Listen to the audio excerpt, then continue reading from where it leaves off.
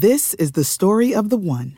As head of maintenance at a concert hall, he knows the show must always go on. That's why he works behind the scenes, ensuring every light is working, the HVAC is humming, and his facility shines. With Grainger's supplies and solutions for every challenge he faces, plus 24/7 customer support, his venue never misses a beat. Call quickgrainger.com or just stop by. Grainger, for the ones who get it done.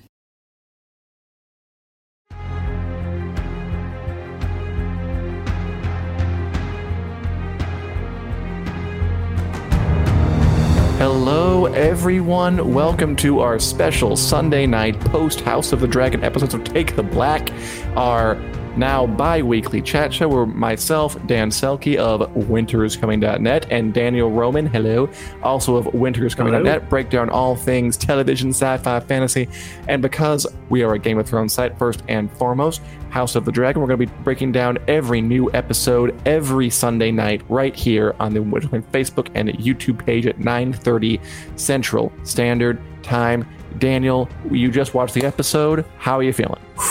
I'm feeling good. It was a little bit, tiny bit slower, it felt, than last week, but man, you're always so nice. It was a great episode, though. I enjoyed it. Lots of stuff to like, lots of stuff to cringe over, which for whatever reason I feel like is just going to be the name of the game with this show. What do you think, Dan? I have a small story. And by the way, thanks to everyone coming in. I see Rashawn, Martha, Joanna, Zach. Good to have you all. And I agree, Rashawn. It was another strong episode. Totally. I liked it. I have a bit of a story because so we're lucky enough, you and I, to get these episodes ahead of time. And for whatever reason, when I watched this the first time, like a week ago, so everybody else, it did feel slower than the last one. I was kind of not loving the vibe. And then I watched it on my actual big TV tonight, and I liked it a lot more. I think this show benefits from being watched on a proper size screen because I was noticing details I didn't notice before. I was when Rhaenyra and Viserys just talking about after he goes to Dragonstone, they just had his model in the background. That model, by the way, is fast becoming iconic. I think that's going to be a thing someone's going to build in their backyard pretty soon. Absolutely.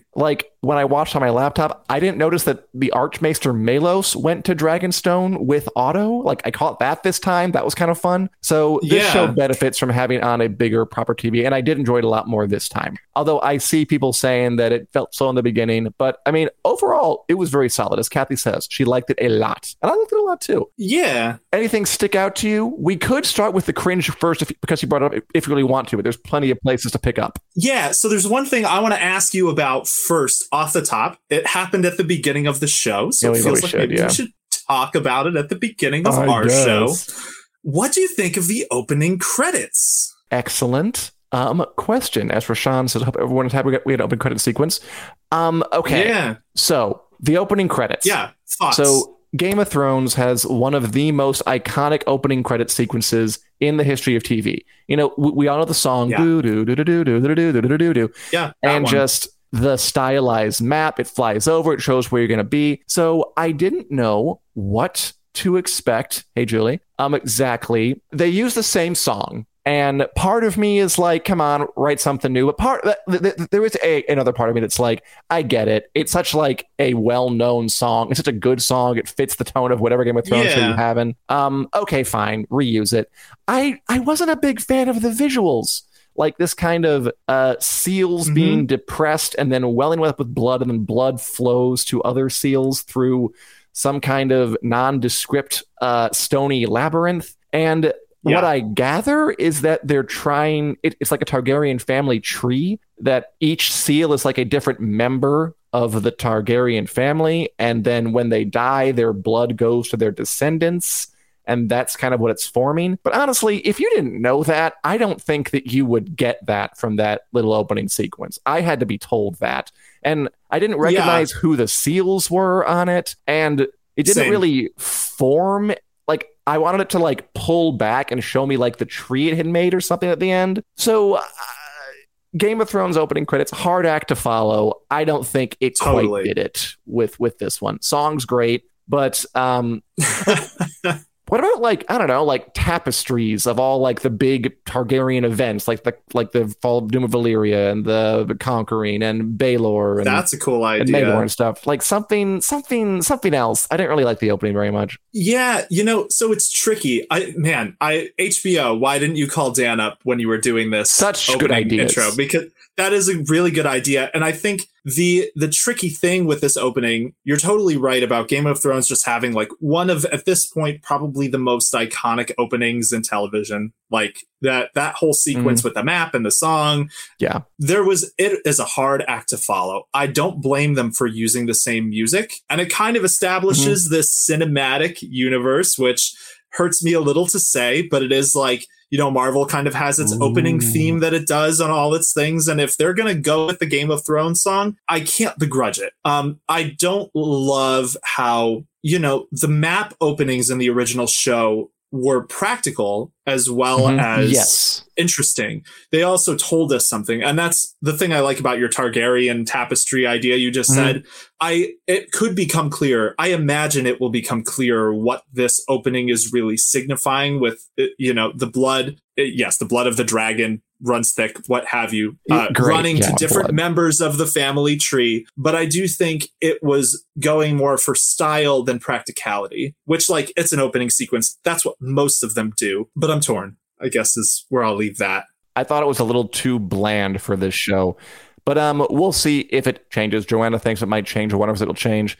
I hope they change it for season 2. I hope it's more colorful. I mean, it is telling Targaryen history. But Targaryen history is so interesting and vivid and bloody and kind of evocative. And that was just like, I don't know, blood running over stone. I want something else, but we'll see what happens. I was just going to say, it's a tricky thing, too, because House of the Dragon is a little more contained than Game of Thrones Sprawl. Like, that's kind of why the map was a thing, because characters were everywhere. And this show, we had one location last episode, King's Landing. This week, we got 2. So everything's either King's Landing or Dragonstone. 2. What will next week hold? Probably 3. We'll find out. We'll find out. He's seen the first 6 people. He knows what it is. He's just playing coy. We'll find out. I mean, I get that they don't do a map anymore, but you can still do interesting things with the family and the history that was beyond just that. Truth. So we'll see where it goes. Okay.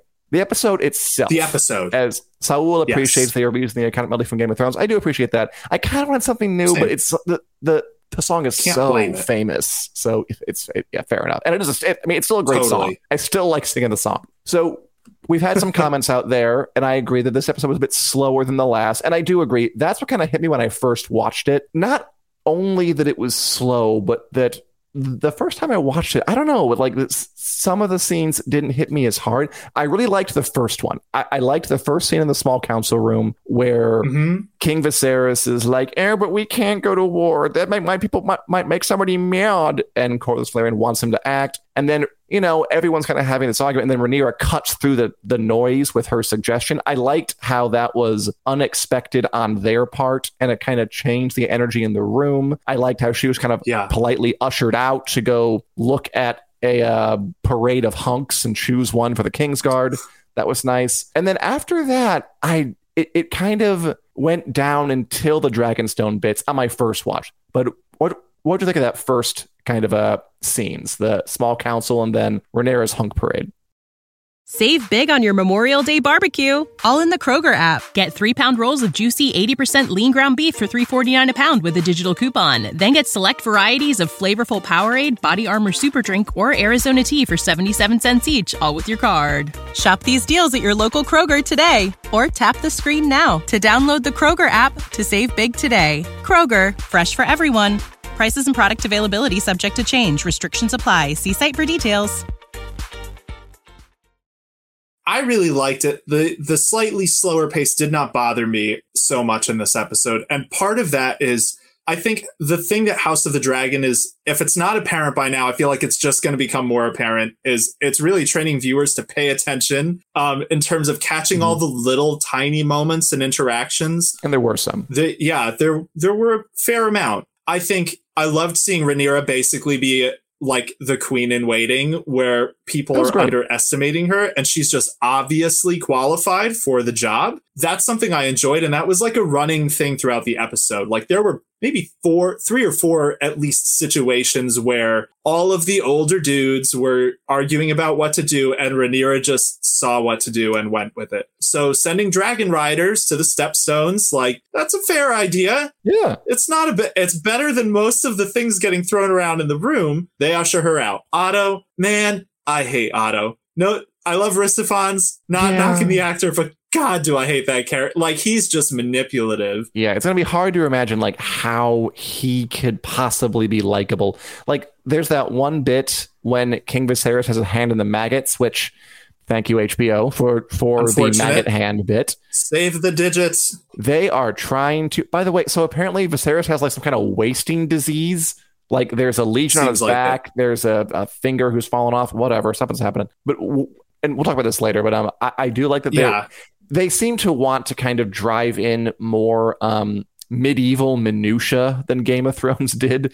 Like, they had the tournament last week. I agree with that. And now we have some maggots. And of course, we have the child bride bit, which we'll get to. But anyway, my point here was that, cringe. I mean, maximum cringe, but I was compelled.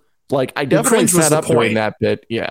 Ugh, God, it was so uncomfortable. So, Henrique is right, because he cut the finger on the Iron Throne. I just remember that. Sorry. Yeah, that's a really good point. Yeah. But then Otto says something like he empathizes. And he says, I lost my own wife. There's such a big hole. You're the king, but I don't envy you. And I couldn't tell, like, are we supposed to take this as sincere? Are we supposed to take this as he honestly cares and is sympathizing with his friend? Or is it an angle? I'm afraid that everything Otto says, I'm going to just feel is insidious in some way. I'm not sure there's a way for me to come around to him and really like him. Well, that's like, I feel like that's the thing for Otto. It is. Like, everything he says... There's a line from Game of Thrones that I keep coming back to for Otto that had to do, it was when Oberyn Martell was talking to Tyrion and Cersei around the trial, around Tyrion's trial. Tyrion has a line that's something like, leave it to my sister to let honest feelings sell her lies. Yeah. I don't remember the exact line, but it's something honest feelings do dishonest work, something like that. I remember that.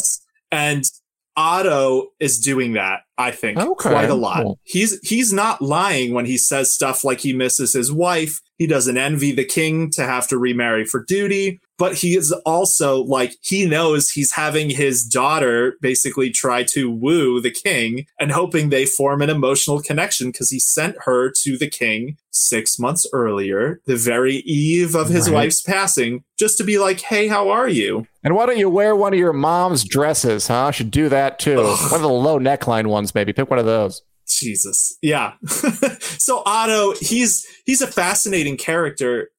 There was one point when Viserys announces his intent to marry Alicent, and Otto just smirks at Corlys Velaryon. It's like, you just want someone to smack that smirk right off his face. It's so interesting how watching it on different screens, different contexts, can change the mood of how I feel. Like, when I watched that final scene the first time when he says, I'm going to marry, like, pause for 1, 2, 3, 4, 5, Alicent Hightower.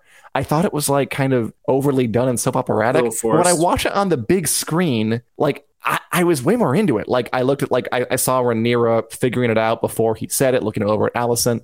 Those moments just kind of came across better. I definitely liked it more on the bigger screen. Although I sometimes with focus thought it was a little slow. Yeah, so that's exactly the type of stuff I'm talking about in terms of, like, this show really rewarding or, like, expecting viewers to pay attention to the little, like, subtle things, because that's a great example of it. Because on paper, it is a little kind of cliche, like, is this The Bachelor? Like, I will marry, and then it zooms in on everyone with dramatic music. But there's so much going on in those quiet moments. Like you said, Rhaenyra figures it out before he says it, just by looking at Alicent. Alicent's over there picking her nails. Okay, so Alicent. Can we talk about her for a second? Yes. And I want you guys' opinion too.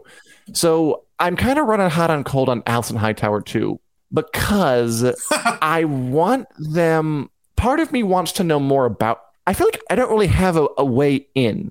Like, they're having her do the cuticle picking stuff, which means she's in some kind of inner turmoil. But I just couldn't tell. Like, is she actually into the king? Is she just doing it because her father told her to? And again, it worked better on the bigger screen tonight because she seemed the actress Emily Carey is kind of radiating discomfort when her father's around. Yeah, she's great. In the scene where the king announces they can marry her, because she's there and like she's worried what Rhaenyra will think.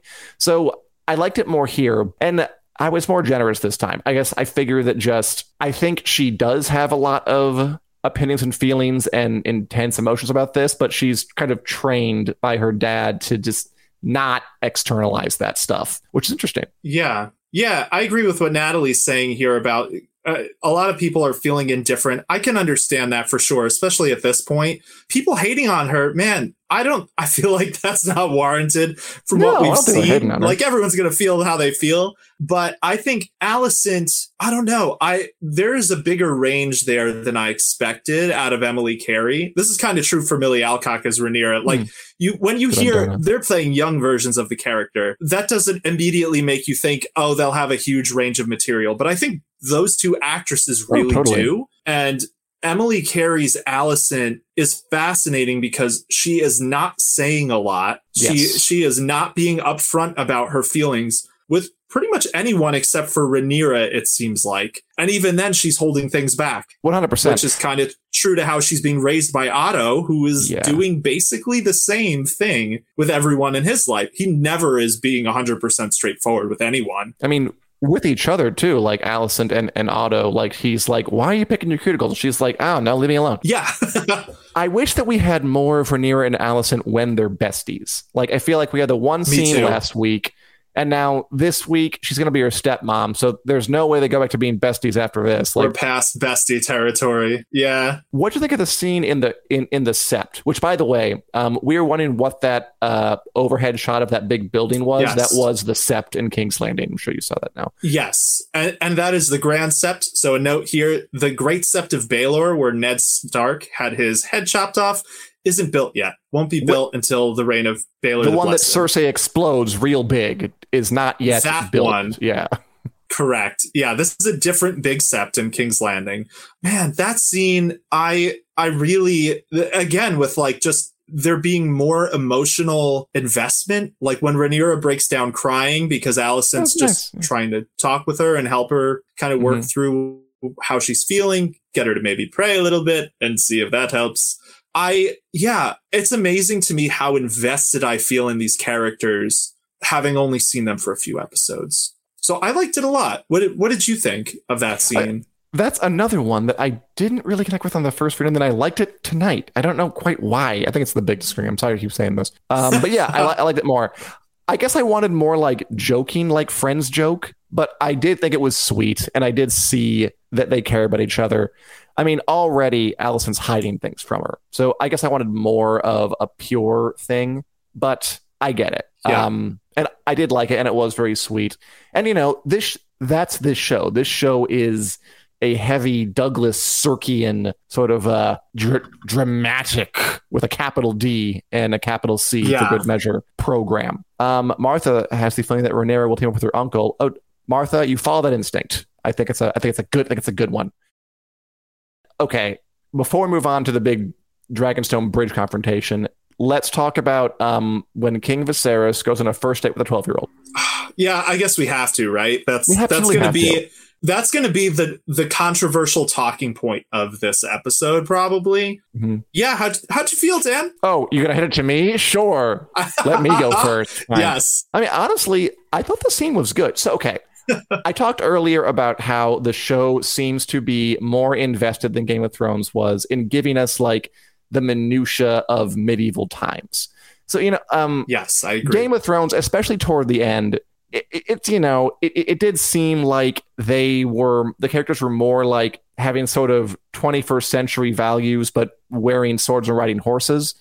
This show, at least the first season, seems more committed to like, these are people of their time. And we see that, I mean, frankly, we see that most with the relationships they're having. Because obviously arranged marriages with 12-year-olds in most of the world are not a thing today. But that was something that happened back then. And I was definitely compelled when watching it. I was cringing. My skin was crawling because it was almost funny. It was so uncomfortable. It was almost funny. Like he's walking through with a 12-year-old. They're basically on a first date. He's like, so what do you like to do for fun? like 12-year-old stuff. And she parrots back the line from her dad, which is so obviously she's just parroting it back, which was just, it was very, very uncomfortable. Even the king was uncomfortable. But like everybody is stepping up and arranging this for him. And her parents are like, it would be our honor if our 12-year-old were to marry you in holy matrimony, you 40, 50-something-year-old man. That's fine with us. That's cool. Go ahead and do it.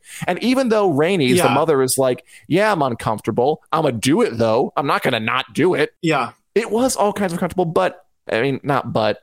I do appreciate that kind of uncomfortable situation is a kind of uncomfortable situation that might have actually happened in ye old medieval times. And the point is to be crazy. The point is to be weird. The point is to be nasty. And I am intrigued that they're going to go in that direction, that they're not going, because like, look, if you wanted to make this more blunted, you would make her be 18, which would be weird still because he's like fucking 50. But it would be, I mean, look, didn't like Dane Cook just marry his like 17-year-old girlfriend or whatever, and he's like 53? Like that still happens today. She was 23 when she was 17. He's not even.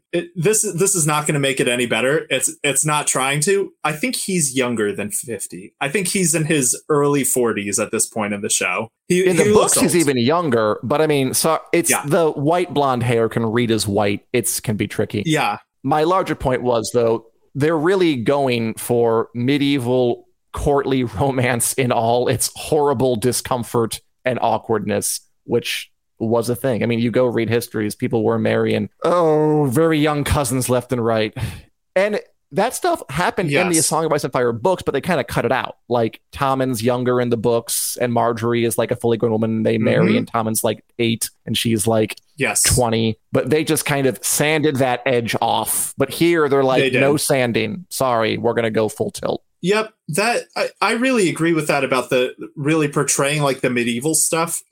Like one criticism that I've seen quite a bit for House of the Dragon and Game of Thrones in general is, these are fantasy stories. Can't we just imagine fantasies where they don't have those kinds of things?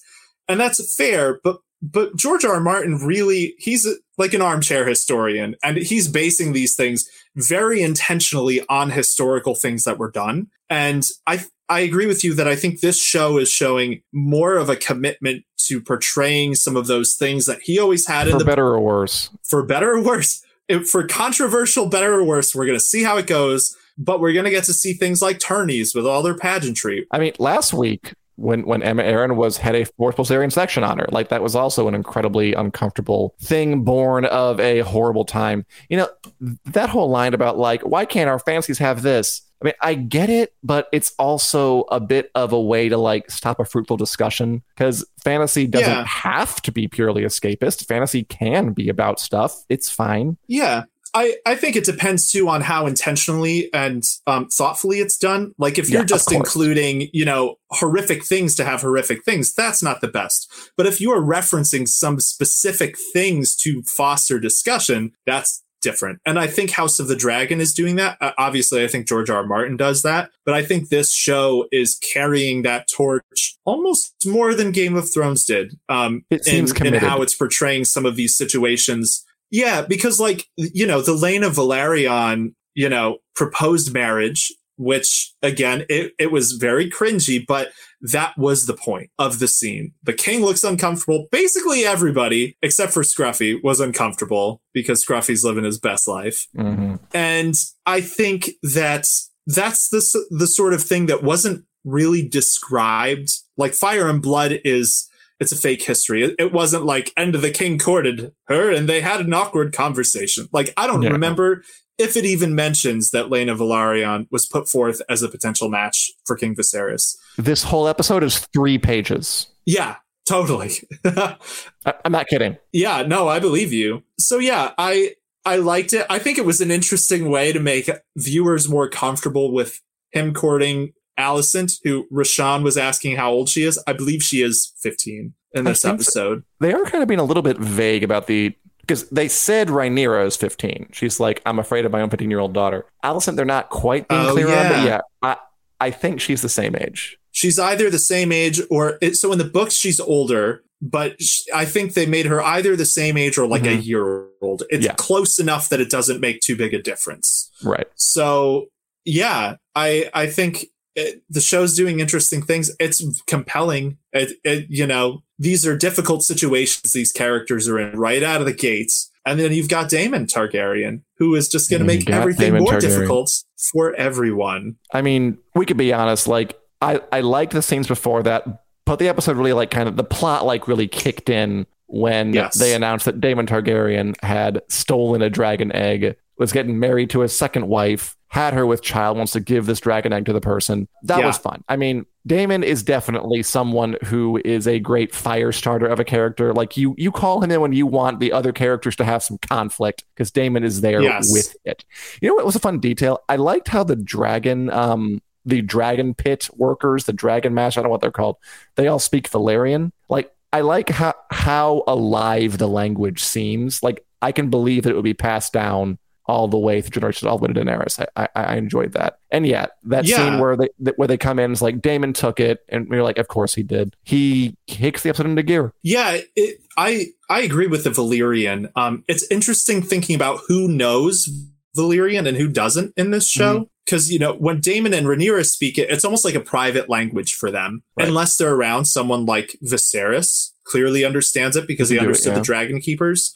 Mysaria understood it because she stormed off once it came out, so she's from Lys, I think. Yeah. Lys. And I don't know off the top of my head if High Valyrian is a language that is spoken freely there, but I wouldn't be surprised. I mean, I guess all the free cities from Volantis and the rest of them, it makes some sense, I guess. Yeah, I mean, Dany, when she was in Astapor, they still spoke High Valyrian and Giscari, I guess, depending on the situation. So yeah, I like how alive the High Valyrian is. I think Millie Alcock, man, she sells it. She sounds like she's a natural speaking, like as good as Emilia Clarke ever was, in my opinion, at doing the Valyrian scenes. The Duolingo people are going to be very happy with this show. Like, they're going to make a lot of scratch off this. Oh God, there's going to be a lot of courses at Comic-Con speaking Valyrian. This is going to be a whole new tiny cottage industry. Yeah. Learn how to tell your uncle he's living in your castle in Valyrian. Things everyone needs. Man, that scene, I loved that. That was fun. When she storms off the dragon and it's just like, that's my castle you're living in, uncle. The coolest mic drop. That was very fun. I mean, the confrontation is definitely, it's the tensest bit of the episode. And it came from real stuff. Like, yes, Daemon would do this. Like, yes, Rhaenyra, and by the way, Rhaenyra does not do this in the book. They added this in because they wanted some drama, and it worked. Because, Rhaenyra it goes with her arc, right? Like, she's trying to establish herself not just as someone her father named as heir until a male person comes along, as her cousin Rhaenys is kind of bitterly almost telling her is going to happen. Rhaenys did kind of seem a little bit like, I seen it all, kid. And let me tell you, they're never going to let you on that throne. A little bit. A little bit, yeah. Which totally had that vibe. And yeah, so it's like, we want a character to take action on their own. So of course she's going to get on that dragon. She's going to go to there. And I love the bit, I think was the coolest visual bit, when kind of the mists around Dragonstones kind of bubble up. Yeah. Like it's a sandworm on Dune when it's about to go up, and then Syrax kind of explodes out of there. That was really cool. And yes, the confrontation was great. It was salty. They definitely have tension, which, maybe just seen it where it isn't. Yeah, I love the back and forth with Daemon and Kristen, calling him Crispin. Yeah.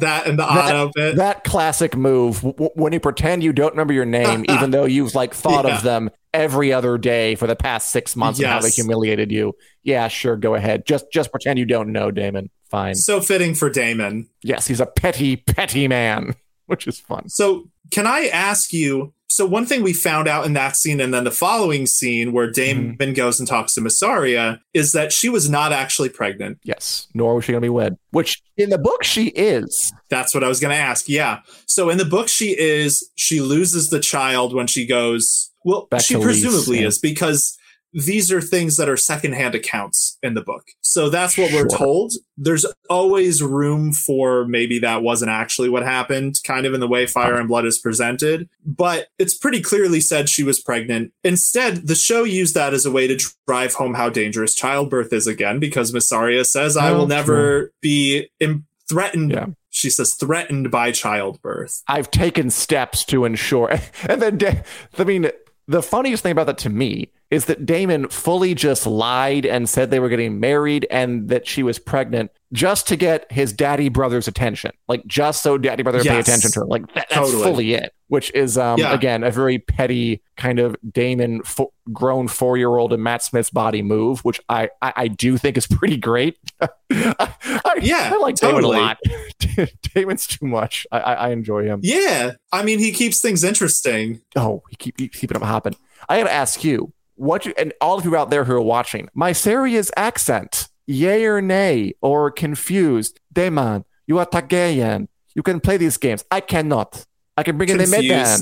Like, what? What are you doing?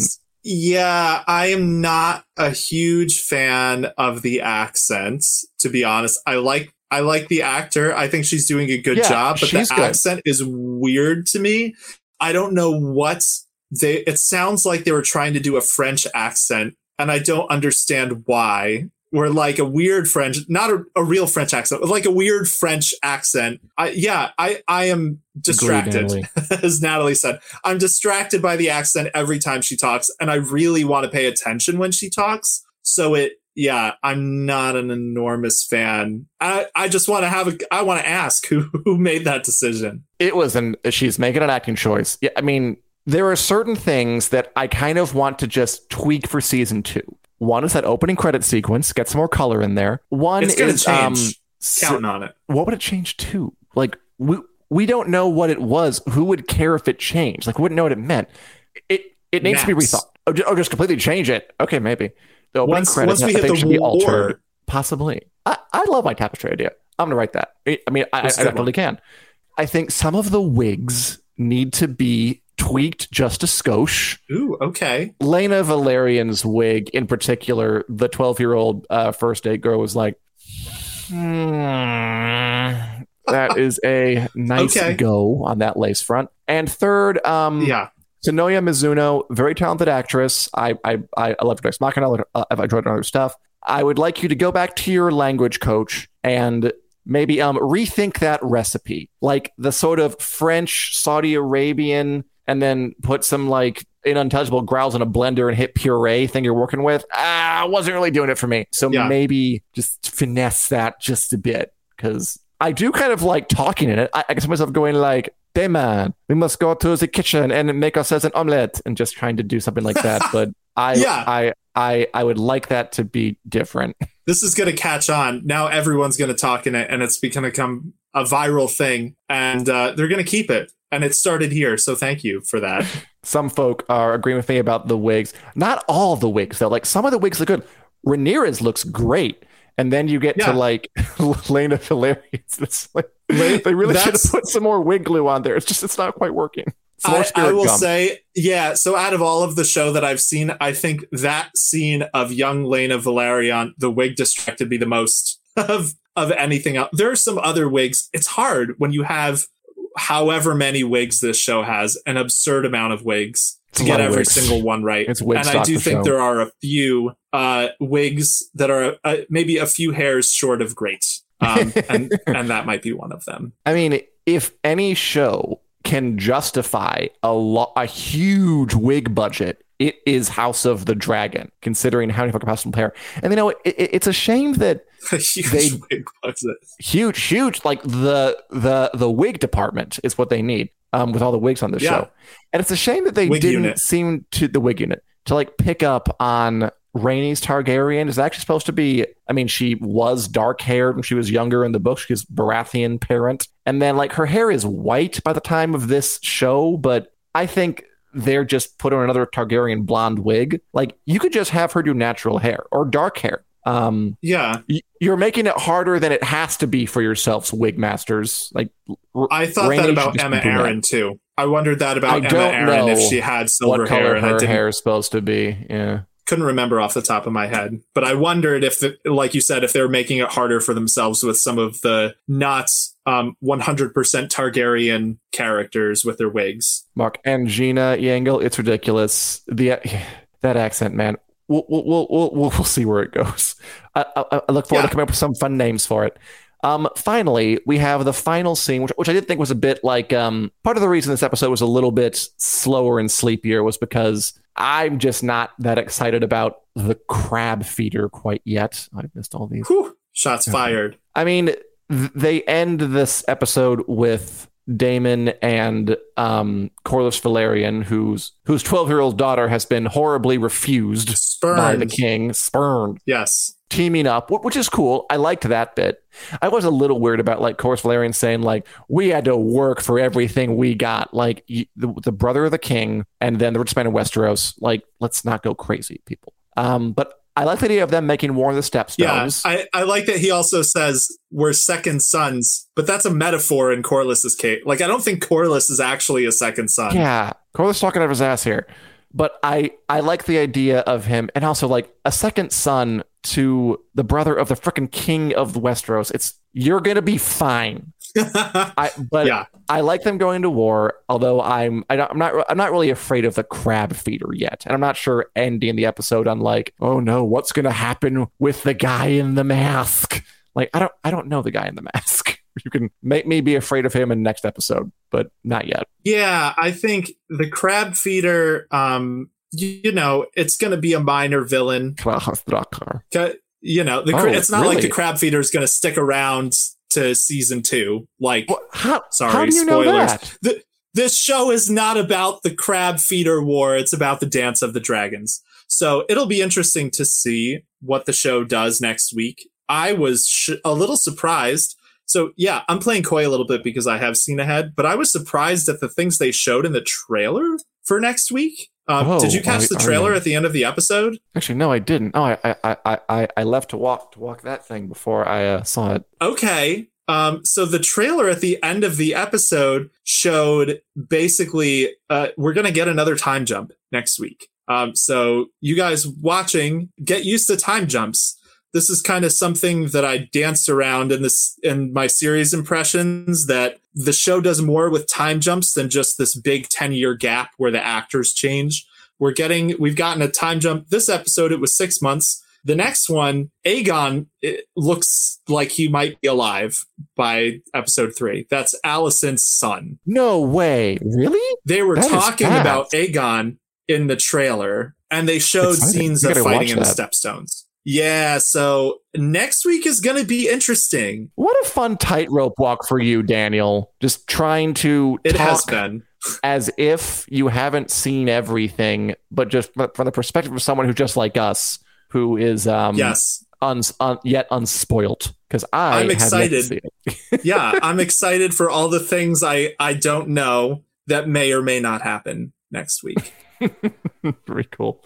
Well, we will be here next week. We're going to be here every single Sunday at 9:30 p.m. Central Standard Time, talk about all things House of the Dragon. And we also have our normal Take the Black shows on Wednesday at 4 p.m. Central Standard Time, talk about all things, well, let's be honest, so some more House of the Dragon and then other stuff. Like, I think you and I have both seen the first 2 episodes of The Rings of Power now. So I'm sure we will talk about that a bit come Wednesday. Same place on the Winter is Coming Facebook page, the Winter is Coming YouTube page. We stream episodes of this stuff every Friday at 9:30 p.m. CST, every Wednesday at 4 p.m. CST. And thank you guys so much for coming in. Thank you guys so much for adding your commentary. We love chatting with you. Love getting to know you guys. Love talking about Westeros with you. And we hope you stick around for the remaining 8 episodes. Thank you, Saul. Thank you for watching. And Joanna, thanks a lot.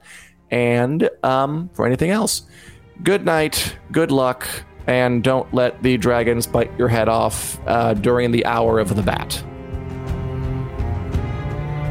This podcast is brought to you by Fansided. Join our community of over 300 sites from sports to pop culture and everything in between.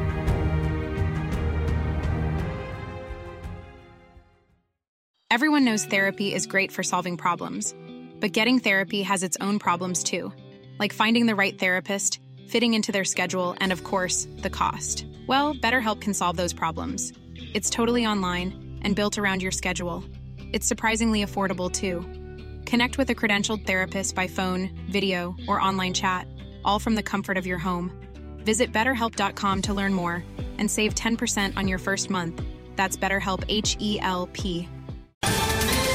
Ohio, ready for some quick mental health facts? Let's go. Nearly 2 million Ohioans live with a mental health condition. In the U.S., more than 50% of people will be diagnosed with a mental illness in their lifetime. Depression is a leading cause of disability worldwide. So why are some of us still stigmatizing people living with a mental health condition when we know all of this? Let's listen to the facts and beat the stigma. Ohio, challenge what you know about mental health at beatthestigma.org.